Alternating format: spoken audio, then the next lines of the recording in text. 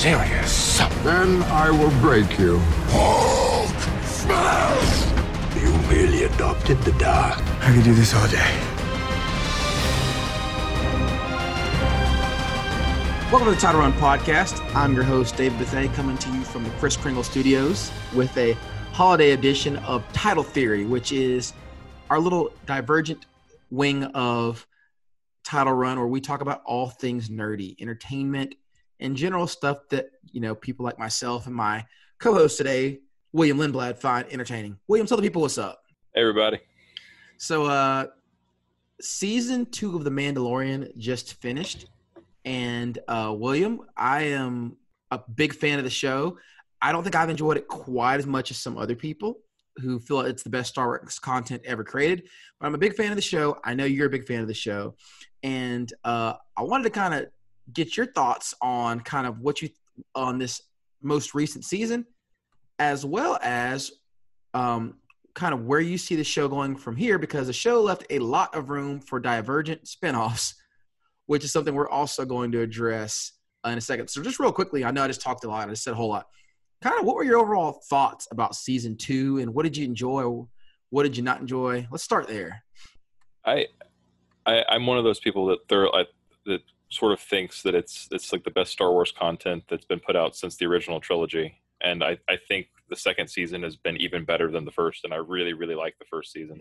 Yeah. And like you said, the thing about the second season is that I think was so masterfully done, in that it told a good story encapsulated in 8 episodes, but it also included a lot of fan service that was done well, I think, and not too over the top or too in your face about it, which is always the best way to do it. Well, and in episode 8, the fan service was gratuitous. Yes. But it made sense in the story they were telling. Yes, they had set it up to the point where it made sense to pay it off that big explosive way at the end. But yeah, I think that one of the things that caught me about this, and this is sort of just like you mentioned about the springboard for all these other series that tie in spinoffs, is that it was very much like an epic quest. And so you had like side quest episode, and like he'd pick up something important here, like he'd make an ally in this episode that would come back later on, or he would discover where was it? I think it was the Ahsoka episode, the Jedi, where he got the Mandalorian Beskar spear that he would use later on. It's like, and so it was sort of like little like Johnny Appleseed seeds being planted throughout the entire episode, and then like the last 2 or 3 episodes, everything just starts blooming. And you get to reap the benefits of all of those things that you've sown from the first season, and also from the first episodes of this season. You predicted that the Beskar spear would be used against Moff Gideon. By the way, I just want to tell our fans that William was basically predicting, this is going to come back up in the last couple episodes. This is going to come back up in the last couple episodes. And for the most part, you were right. We didn't get quite the Magnificent 7 team up that we thought we were going to get, but we got pretty close to that. Yeah, it came close. It was pretty close to that. The only one really missing was Cobb Vanth. I really wanted Cobb, and I wanted Greef to come, but Greef has other things to do. He's a governor or sheriff or something now. Yeah. And Greef, honestly, in that setting, doesn't seem to fit as much, because I don't think you're talking your way out of that situation, and that's kind of his thing, is talking. But I kind of felt the same way. Like, I enjoyed this season more than the first season. I felt like there was less, and I'm doing air quotes here, filler episodes. And I use that term loosely because with The Mandalorian, every time they go on one of the side missions, they always use the mission to establish some character that they're going to come back to, or establish some plot point that comes back up later. And so I can appreciate that. But at the same time, there's a part of me that's like, could we have done that in half an episode and then gotten back to the main quest? That would have been, So for example, the one where he gets shot down by the New Republic and crashes into the planet with the ice spiders. It's like, okay, that establishes some stuff about the New Republic, but like really nothing else happened on that episode other than the frog lady. It's just like, I don't know. I didn't dislike it. Like, the episode was entertaining, but it was like, it's kind of like when you're watching the Clone Wars cartoon show. There's an episode with the droids. You pretty much know that episode is going to be completely worthless and not advance the plot of the show hardly at all. So it's kind of like one of those. And when there's only 8 episodes in a season, like I said, they're not filler. I don't hate to use that word. That's too strong a word. But they're not quite as content rich as some of the other ones. So the first 4 episodes kind of went main mission, side quest, main mission, side quest. And then it kind of went for the last 4 through, okay, linear narrative through to the end. I felt, and it's funny that you mentioned, because that's, if I had to pick a weak episode, it would be the Frog Lady episode, because to me, aside from the things like you said, like it introduces a little bit about the New Republic with the X-Wing pilots and everything, but it's basically a 30-minute or so explanation for how he meets Bo-Katan. that's right, essentially what exactly. It's like a 30-minute setup with some ice spiders. Yeah, there was the cute stuff about seeing like Baby Yoda eating the eggs, which we all thought maybe had some kind of significance or was going to go somewhere. It didn't, but it was cute. It offended some people. And yes, I am still referring to him as Baby Yoda. Yes, so yeah, like the name might be one of the rare misses of this season. Like, it's just so awkward to say. Yeah, it's like a guttural sound that you make. Like, we got to name Baby Yoda, and Ryder just like grunted in the room, and somebody's like, yes, let's use that. All right, so overall, if you were to give overall, you agree this was an I don't want to say upgrade, but this was a worthy follow-up to season 2. Yes, there was no sophomore slump. No, not at all. They did a great job of. I actually feel like there was more action in this season. Yes, I definitely got that. I think it was more in-your-face action, too. Mm-hmm. It wasn't like, I think in the first season, it was more like the old-fashioned, like Clint Eastwood gunfights where, like, I'm behind a rock and you're behind a rock and we're, like, trying to ping each other with our blasters. And now it's more like Boba Fett jumping off of rocks and smacking stormtroopers like they're baseballs. And one of the things we talked about with the fan services, one of the things fans have always wanted to see is Boba Fett fight. Fans have wanted that since Empire Strikes Back, when he first shows up. And like, fans have wanted to see him in action. Well, what about bounty hunters look like when they fight? And so here we are finally getting that. And I, who am not the biggest Boba Fett fan, was interested enough after watching him fight and seeing his character development that I'm actually looking forward to the Book of Boba Fett. And I've never been a Boba Fett fan. And so they did a great job with that, showing Fennec Shan, showing how Cara Dune, how she fights. And like, it was good because like those characters having action sequences makes sense because like bounty hunters being able to be good at fighting makes sense. A former shock trooper being really good at fighting, it makes sense. And I thought that the action was more exciting and more engaging. And I also thought they did a great job of bringing back the characters from season 1 in ways that weren't just gratuitous. Yes. Yeah, it wasn't like they were looking for reasons to make callbacks. That like they actually fit a purpose in the plot line that was being set up. And speaking to the bounty hunters, you have Jango in the prequels and then Boba in the original trilogy. And you never, like you said, you never really get to see them fight that much. You see Jango a little more, I think, with Obi-Wan and the like shooting at him on the Kamino planet. Yes. And like flying away and whatnot and almost getting the better of Obi-Wan. And then you have him, the next time you see him is basically he's getting his head lopped off by Mace Windu, which somebody made the case that should show how amazing a fighter and warrior that Mace Windu is, and that people have literally tried to do that to Din Djarin in The Mandalorian multiple times with lightsabers and stuff, and he like blocks it with his Beskar. And so if Jango's armor is Beskar, then that had to be a very well-placed lightsaber strike to kill him so easily. And if you're a fan of the old school Cartoon Network Clone Wars series by Genndy Tartakovsky, I don't know if I'm saying his name right, the creator of Dexter's Laboratory, have you ever seen that version of Mace Windu, who's like literally punching through the droids with his bare hands? It's no surprise to see him do that. Yeah. And in that one, he actually also crushes Grievous' chest to give him his cough. But we're off the rails here. Anyways, point being, the action's awesome. They do a great job of giving you an idea of how great these fighters are, but they're not invincible, which I liked. Like, you see Mando get beat up. Like, you see him get tossed around with the Dark Troopers, and I like that. It's like watching a Jackie Chan movie. He always gets beat up. The Legend of Drunken Mandalorian. Yeah. So there are 4 major plot threads that came out of season 2. that need to be resolved in either later seasons of The Mandalorian or in spinoff series. So the question's kind of like, okay, we love this season. What now? So I kind of broke them into 4, and you let me know if there's anything that I'm missing here. So the first one that came to mind for me was Grogu's training with Luke.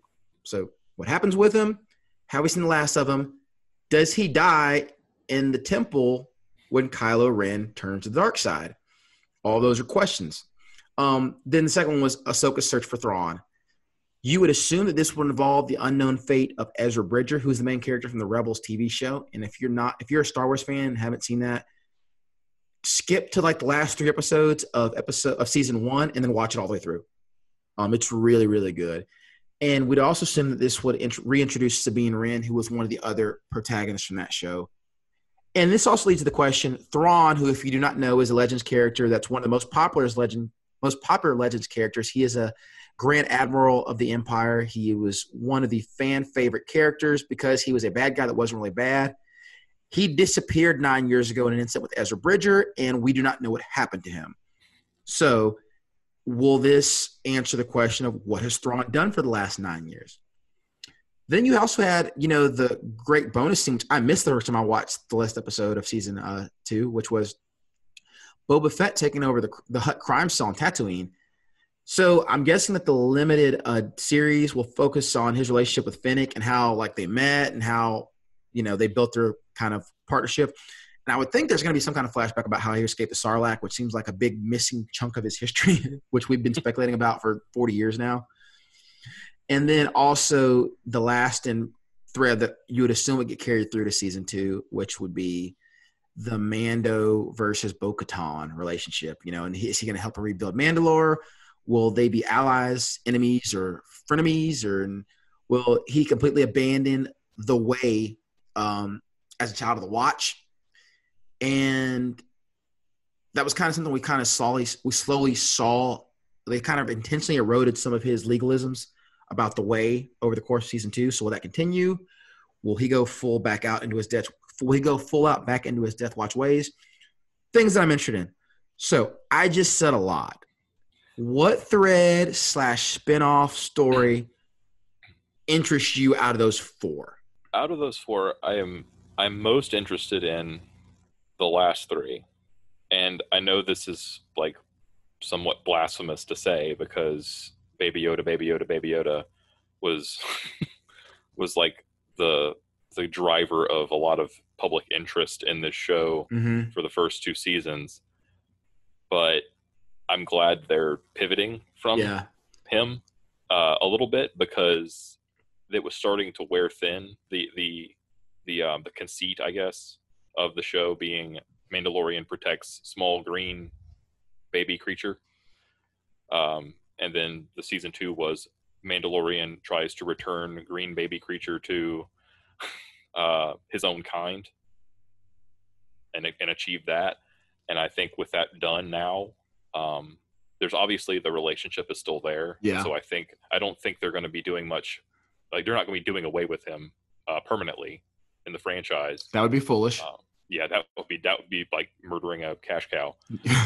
But I'm glad that they're pivoting the central plot line of the show and keeping with the Mandalorian and not making it like the babysitter or something like that. So I'm glad they're pivoting away from Baby Yoda.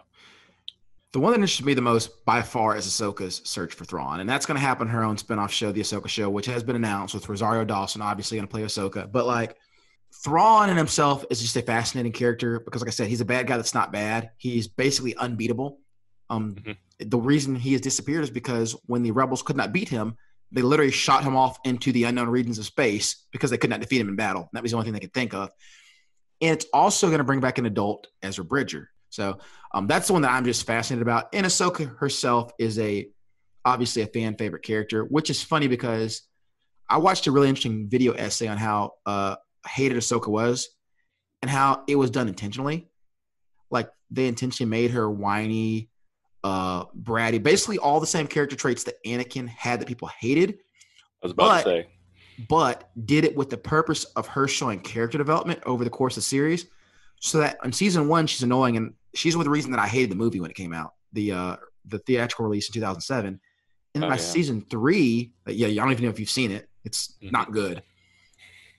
And then by season 3, you've grown fond from him. By season 5, your heart breaks when she walks out of the Jedi Order. So with her being just such a popular character, that show I'm sure is going to do fantastic. And Thrawn being, someone that is a Legends character that Dave Filoni has been so good at bringing Legends characters back into the Star Wars universe in the right way. They actually got Timothy Zahn, who wrote the Legends novel, to write a canon novel detailing Thrawn's rise.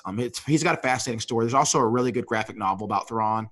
I think I shared it with you. I don't remember if I did or not, William. I know I told you about it. I think so, yeah. But so that's the one that probably most interests me. And then obviously the main story that'll continue in Mando season 2-3 will be, him versus Bo-Katan. I think that might be my favorite. And what's going to be interesting about that is we're going to see him go from being, a Western cowboy gunslinger to like part of a group of people. And it's going to be interesting to see, will the story be his inability to fit in? Will it be him falling in love with the Mandalorian culture as it is and wanting to save it and becoming the new Mandalore himself? Like, there's so many ways to take that story. And like, I think it's going to be fascinating to watch it play out and to see if there's going to be a power struggle between him and Bo-Katan. I think that's part of the draw for me, is that it's going from, because in the first 2 seasons you get very much this this idea of Mandalorians versus everyone else. Yeah. Like we're all on the same team. Yes. And we must stick together against the world, or the galaxy in this case. And I think that's going to be turned on its head, because now you have Mandalorian on Mandalorian conflict. Not to say that there'd be fighting, but there might be. But the fact that their intents and their motivations are at cross purposes now, and that she wants this symbol of authority and rulership of her people that she thinks she deserves, and he is like the recognized rightful owner of it currently because he won it, quote, honorably in battle. Which can we pause there for a second and talk about that? My first thought is, okay, so this is supposed to be the climactic battle. He just defeated Moff Gideon rather easily. And then as soon as he walks into the bridge with the Darksaber, I'm like, Moff Gideon did that on purpose. Like, yep. You could immediately see the plan, which makes me appreciate Moff Gideon more, because it's like, okay, you're not just a wimp. You had a plan in doing this. You knew that as soon as he walked on that bridge with the Darksaber, Bo-Katan was going to lose her crap. And it was an act. Mm-hmm. And even like when he said, like, I assume I know more than you, somebody was pointing out that when Din mentions that he can keep the saber and just do what he wants, just give him the child, that's sort of like the tip off for Moff Gideon to exploit when he starts it, because it seems that's right. It seems kind of weird that he starts just attacking. Yeah, like it's like they make an agreement, and then immediately Moff Gideon's like, "Now I'm going to kill you," and he's like, "What?" It's like, we made a deal, so we have to follow through. And then he gets beaten with a Darksaber. I had not thought of that, but as soon as he as soon as he says keep the saber, that indicates that he has no idea what its significance is, and then Moff Gideon exploits that. Man, that's good. And he might have really defeated him in battle, but like he might have really lost, but it's just like he had a plan in doing that, and so I love that. I also want to address the issue of why she couldn't take the Darksaber from Din Djarin, because on Star Wars Rebels, she takes it from Sabine Wren and is transferred leadership with no combat. So I have done a lot of research on this week. Heard some really good explanations for that. Did you want to throw in anything before I throw in my 2 cents on that? I've been looking at some similar things, analyses and things, because, I mean, to somebody that's 21st century American, they're like, that's silly. Just take the stupid sword. But I think one of the best explanations that was offered, or like for possible justification as to why her tune has changed since taking it from Sabine, is that there might have been like murmuring or sort of a disquiet amongst the Mandalorians when they saw that happen. Like, well, sure, she has the sword, but she's not really, like, she didn't get it the right way. So like maybe like creating factions in her followers, and possible internal conflict and civil war or whatever, and that after this happens, their planet is basically, was it after she received the sword that they basically destroyed Mandalore or whatever? Yes. And so they might look at that and say, well, you took it dishonorably last time, and this karmic consequence happened to us, so now you have to honor the code. And what I heard was similar to that with a few tweaks. What they pointed out was that, and this I thought was interesting, when Sabine takes hold of the Darksaber, she does not win it in combat. It's found essentially at Darth Maul's lair and given to her. It's like, hey, this is a Mandalorian thing. You take this. So she never wins it by combat. And then she passes it on to Bo-Katan without combat. And so I think that's part of the fact that Sabine didn't win it by combat, which is why maybe she could pass it on without having to lose it in battle. So that makes sense. Yeah, it does. I thought that was a good point too. And the second thought was that maybe that since she lost the Darksaber in some way, shape, or form to Moff Gideon, we don't know how. We don't know if it was in one-on-one combat, which if so, it makes sense why she has to win it back in one-on-one combat. Or if she lost it and they're like, well, during your leadership, our planet was turned to glass, as Boba Fett put it, blasted, destroyed. You've got to earn the right to lead us again. It can't be given to you this time, which is kind of similar to what you were saying. So, yeah. So just want to address that because I know it's come up a lot. It was one of the things that I thought immediately would happen. It's like, wait a minute, why isn't she taking it? She took it before. So, but I cannot wait to go to the planet of Mandalore, see the factions, because we're introduced to the Mandalorians in the beginning of this show as like a group of religious zealots, basically. Mm-hmm. And there's a lot of that throughout the way they're introduced to other Star Wars properties. So we see mostly Death Watch in the Clone Wars and Rebels. It's mostly what we see, and they are essentially religious zealots. That is who I can't say his name. That is who Din Djarin is a child of, the Death Watch. They are a sect of religious zealots. And then you see someone like Bo-Katan who, when Maul takes over, basically says, there is no way I will ever bow the knee to this guy. Splinters off, forms her own group of zealots, the Night Owls. Mm-hmm. And so that's kind of the idea of Mandalore. But, like, what is a quote-unquote normal Mandalorian like? One that's not a zealot. Like, yeah. What do they believe? Because even in the Clone Wars, you had, like, the pacifists that were led by Duchess Satine. Mm-hmm. And her group, and they're like, we don't want to fight. That's like completely antithetical to the other perspective on Mandalorians, and that right. That's all we do. We only fight. The famous line from season 1: "Weapons are part of my religion." I mean, mm-hmm. And so it'll be interesting to see just like the dynamics of how when we get to Mandalore, Mando fits in with the culture there, and like I don't know. I think that's a fascinating story, basically. So. Let me ask you this. Starting with the very first story, I want to get some kind of predictions. Where do you see it going, and/or where would you like for it to go? First of all, starting with your least favorite story, which is Grogu training with Luke. I've heard that there might be some murmurings about a Luke Skywalker series. Oh. And I think that it might be like a semi spinoff of this, where it's like him establishing his new Jedi school or whatever, and eventually have it be completely destroyed by Kylo. Yeah. I don't know if that's true. If that's true, then I think they're going to need to go ahead and cast Sebastian Stan to play. Sebastian Stan. Yeah, that's the fan cast. And that's just like, because he looks almost identical to Mark Hamill. It's really kind of eerie. You basically all you do is lighten his hair, and he looks just like Mark Hamill. We don't need any more of this deep fake CGI overlaid actor stuff. Battlefront 2 Luke Skywalker. It wasn't great when they did it with Leia. It was not. Sequel trilogy. It was not. It wasn't like, you could tell if you're. It's not quite lifelike. It's uncanny valley. It's not quite lifelike enough to pass as completely natural. Yeah. And I want to address something real quickly. I don't know if you've read the Rise of Kylo Ren comic. It's a 4-part edition.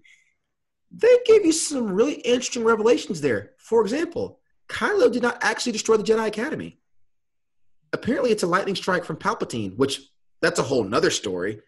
But apparently, Palpatine shoots Force lightning at the Academy to set it on fire.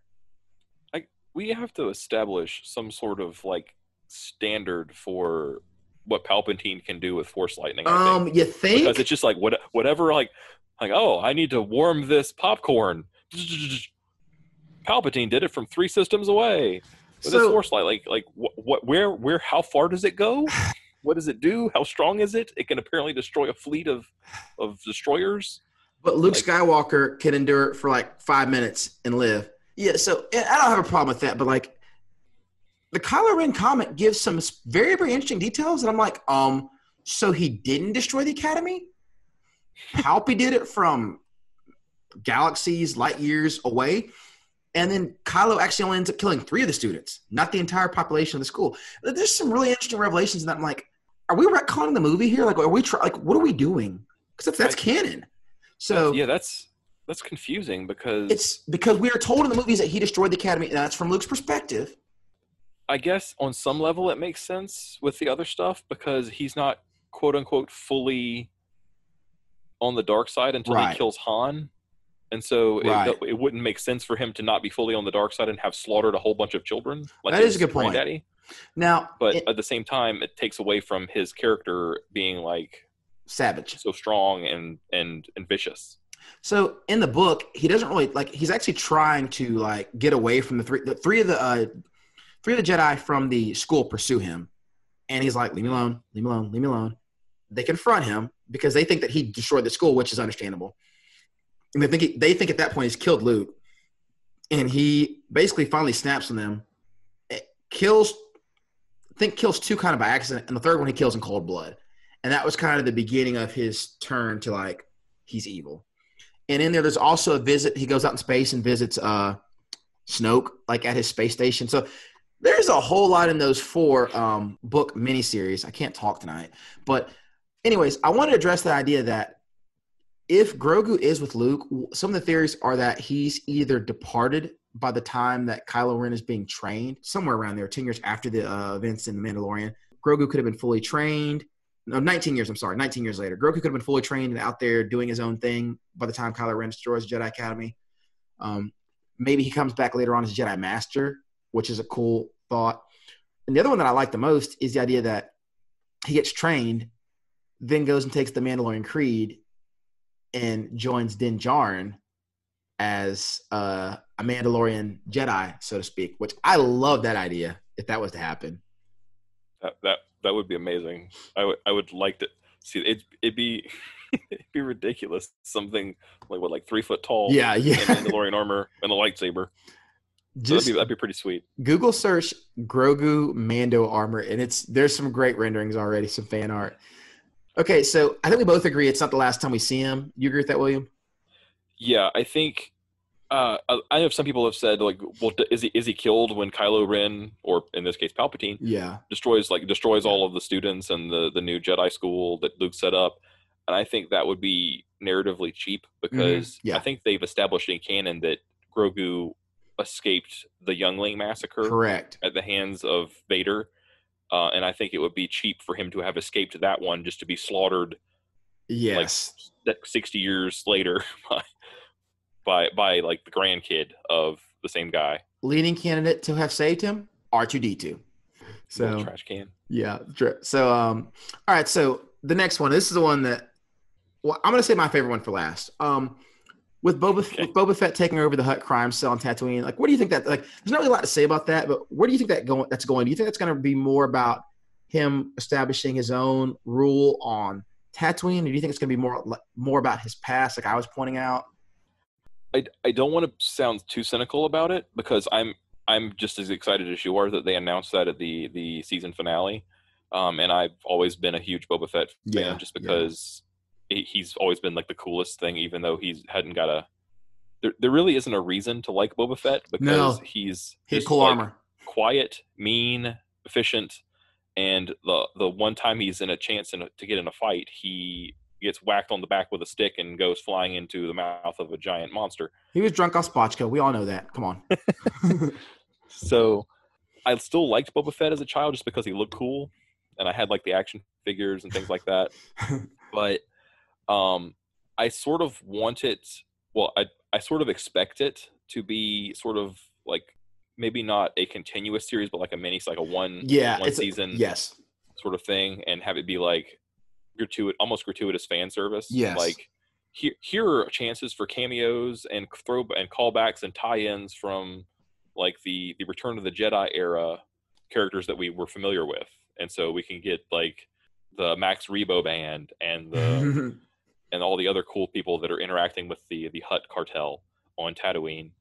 Now doing it with Boba Fett, and I think that's at least how I envision it being, sort of a not necessarily like the Mandalorian where you're branching out and expanding the universe, but you're sort of like filling in gaps. Yeah. Yes. And what we already know. That seems to make a lot of sense to me. Like a homecoming type of show. Like, I used to work here. All right. So I don't really have much to add to that. So I want to skip on to the Mando versus Bo-Katan. Like, we talked about some of the possibilities. Do you have any takes on what you think might actually happen? Specifics, no, but I think you introduced the idea of frenemies, because I know they're both generally allied. They both have similar goals and objectives, and they're both very pro Mandalorian, and they're both pragmatic about what they do with that.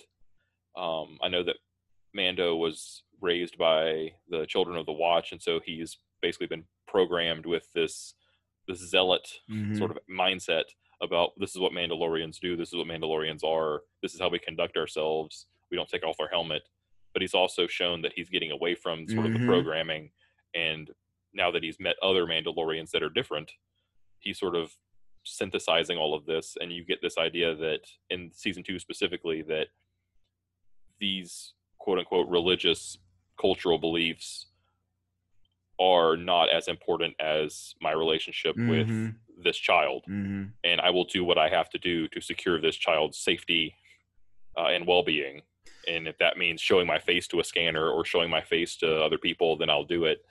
So he's demonstrated that he's Mandalorian, but also not crazed. I might say like the others, like we always have these rules, like legalistic. We follow these rules at all times, regardless of how much sense it makes. We'll die in battle and we'll die stupid, for lack of a better term. But Bo-Katan comes from a more pragmatic, like, no, I'm not doing this. Stubborn, but also does what's necessary. I don't think there's enough conflict there to make them outright enemies. Yeah. But I think that their allyhood will be very strained. Yeah. Because in the back of Bo's mind, there will be like, I have to figure out a way to get this thing from him. And in his mind, it's like, it's not even a thing. It's like, I tried to give it to you. I do not want it. Like, this is something that I just happened to get because I beat that guy because he threatened my child. And like, Bo-Katan is not exactly a good guy. She's more of an anti-hero. Like, she's one of the main protagonists, for a while on the show, rivaling her sister.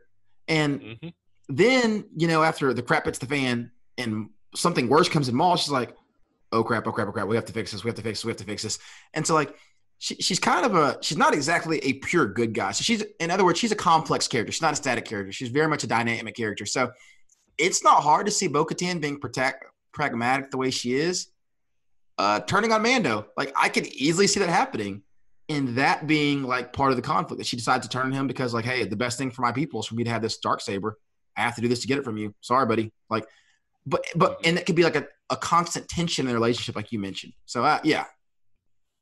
Plus, well, I think that it's interesting that she gives Boba Fett such a hard time about not being really Mandalorian. Yes. When she's basically the same ethical code as he is. Like, they're just making their way in the galaxy, so to speak, and like they're doing whatever they have to do to survive.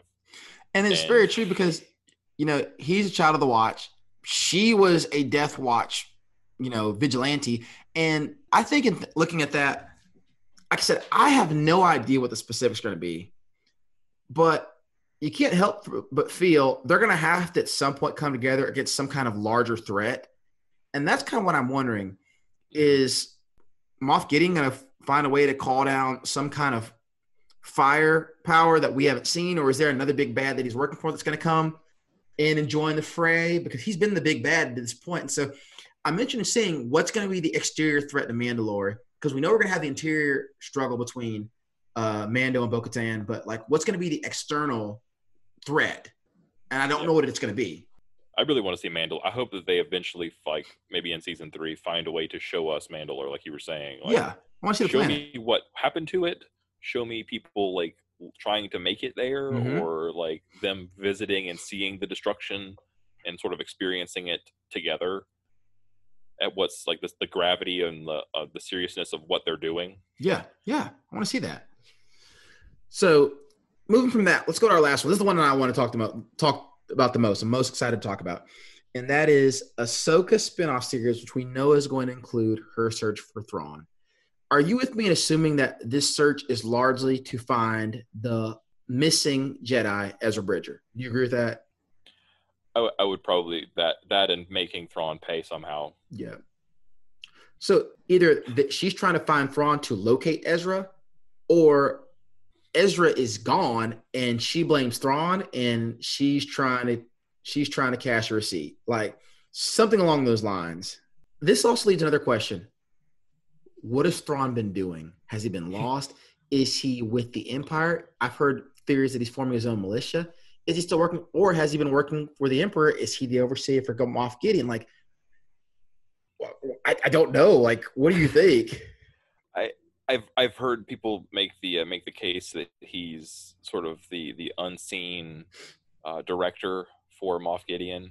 Like, he's the one giving him orders that Moff Gideon's like having to answer to, and that would explain Moff Gideon's sort of ruthlessness about everything he does, and like, we can't fail. I think that makes some degree of sense. I'm not sure what he's been doing. I'd like to believe that sort of, and this is sort of the optimist in me, is that when Ezra did his sacrifice play in Rebels, I would like to think that stuck for a while, and that Thrawn didn't immediately like figure out a solution and to undo it and come back on the scene and like completely negate all of the progress that Ezra was hoping to achieve by that. But Thrawn, to be non-force sensitive, is probably the most formidable antagonist in all of Star Wars. Yeah. That's not force sensitive. And I think it would explain a lot about Moff Gideon, like the way he goes about things, if Moff Gideon was sort of like his disciple. Because like even in the scene where he's goading Din Djarin into a fight for the Darksaber in the season finale, like you sort of see that calculation that he's like threatening Grogu with the Darksaber, and then Din Djarin, he says, assume I know more than you, or assume I know everything already. And that's a very Thrawn thing, like a very Thrawn stance sort of thing. Like I know more than you. As was knowing his real name and his background. Those are very Thrawn things. Yeah, like I'm not coming into this fight like ignorant. Yes. I know everything about you. I know everything about me. I know this area. I know the stakes, etc. I kind of like the idea of Thrawn being like on his own independent mission to rebuild the Empire. Like, oh gosh, like trying to doing his own exploration of the unknown regions, gathering knowledge to bring back. Maybe he had insight on whatever the contingency plan was when Palpatine died, and he's doing his own work behind the scenes for that. That's separate from what Moff Gideon's doing. Trying to gain genetic information for clones, it looks like is what he seems to be doing. But like, I kind of like the idea of Thrawn being kind of an independent wild card. I don't know. Yeah, he definitely seems like the kind of person that he's not thrown for a loop for long. Yeah, like you might get the best of him in a battle, but he's going to then assimilate that new data into his thinking, and you're not going to catch him that same way again. He's sort of like Khan in he's like the Star Wars version of Khan. It's hard to overstate his impact because the Star Wars franchise is force centric, right? Like almost all of the main characters we care about are force sensitive, and of course you have an occasional like Chewie and Han that are there, but Thrawn is sort of one of those like Han Solo level, I'll say, characters that sticks around and has staying power that others don't. And I'm very interested to see, more so than Ezra Bridger. As as cool as Ezra is with his Force abilities and stuff, I'm more excited to see Thrawn. Yeah. I'm more excited to see Ahsoka interact with Thrawn, and it's like you said, I'm excited to see what he's been up to, because it's probably something productive, and it's probably something that's very secretive and ingenious for the Empire, because that's sort of I think correct me if I'm wrong, but his entire thing basically is being competent for service. Mm-hmm. Like he wants to serve the Empire, the military side of things. He basically is my devotions to my people.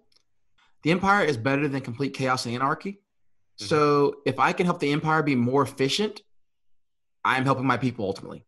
And that's his thing. And so he's like, well, I'm just going to be really good at this stuff that the Empire asked me to do. So he is a character that I am dying to see in the Ahsoka series. And I feel like it could end up with Ezra being maybe the MacGuffin, kind of like with like Star Wars movies, where maybe he has a small role or maybe makes an appearance. He's going to have to make an appearance, or they're going to have to, because they're going to have to close his loop somehow. But I feel like it may be a chance to introduce Thrawn and then spin off into another series where you go into his entire backstory of, hey, here's what this awesome character y'all love have been doing for the last 9 years. And I can guarantee you that would be a very, very popular series as well. So basically, in conclusion, Mandalorian Season 2 was awesome. We're going to get several awesome shows spinning off from it. And for all the nerd people, they're getting what they want, and the new fans are getting what they want. That's not possible, right? That's what we were told with the sequel trilogy. You can't please the hardcore fans and the general public. And then Jon Favreau and Dave Filoni go, hey, hold my beer. Leave all of it to them. Just make them the Kevin Feige of Star Wars and just let them have all the decisions. They're going to be the correct decisions every time. Don't let anyone else touch it. Don't love some of the connections they're making with the sequel trilogy. I don't love that, because I've always complained that sometimes Star Wars can be overly connected. However, they are essentially going to retcon the sequel trilogy with some of the things they're doing so that it actually is semi-coherent, because it wasn't. And I have to say, if that's their intention, I'm okay with that. At least until this fabled 4-hour Rise of Skywalker supercut comes out in 2021 or 2023, which is when it's rumored to come out.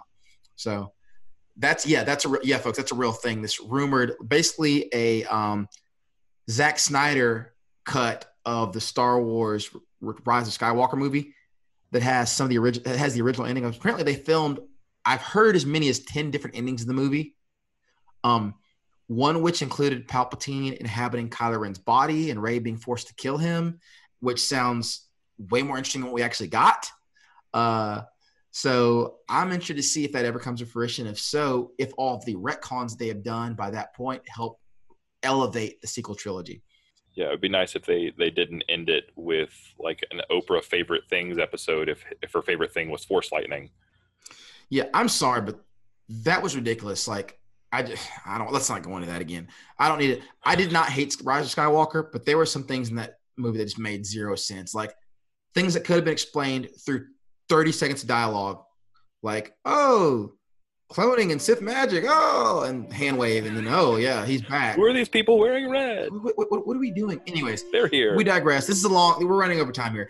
William, thanks for jumping on with me to do this. We're going to be doing more of these moving forward because I'm no longer coaching football. So we all have time to do more of these. And y'all, please be sending us topics that you want to hear. You can always email us, titlerunsports@gmail.com. Follow us on Facebook or Twitter. And please subscribe on Apple Podcast, Spotify, or whatever your podcast platform is.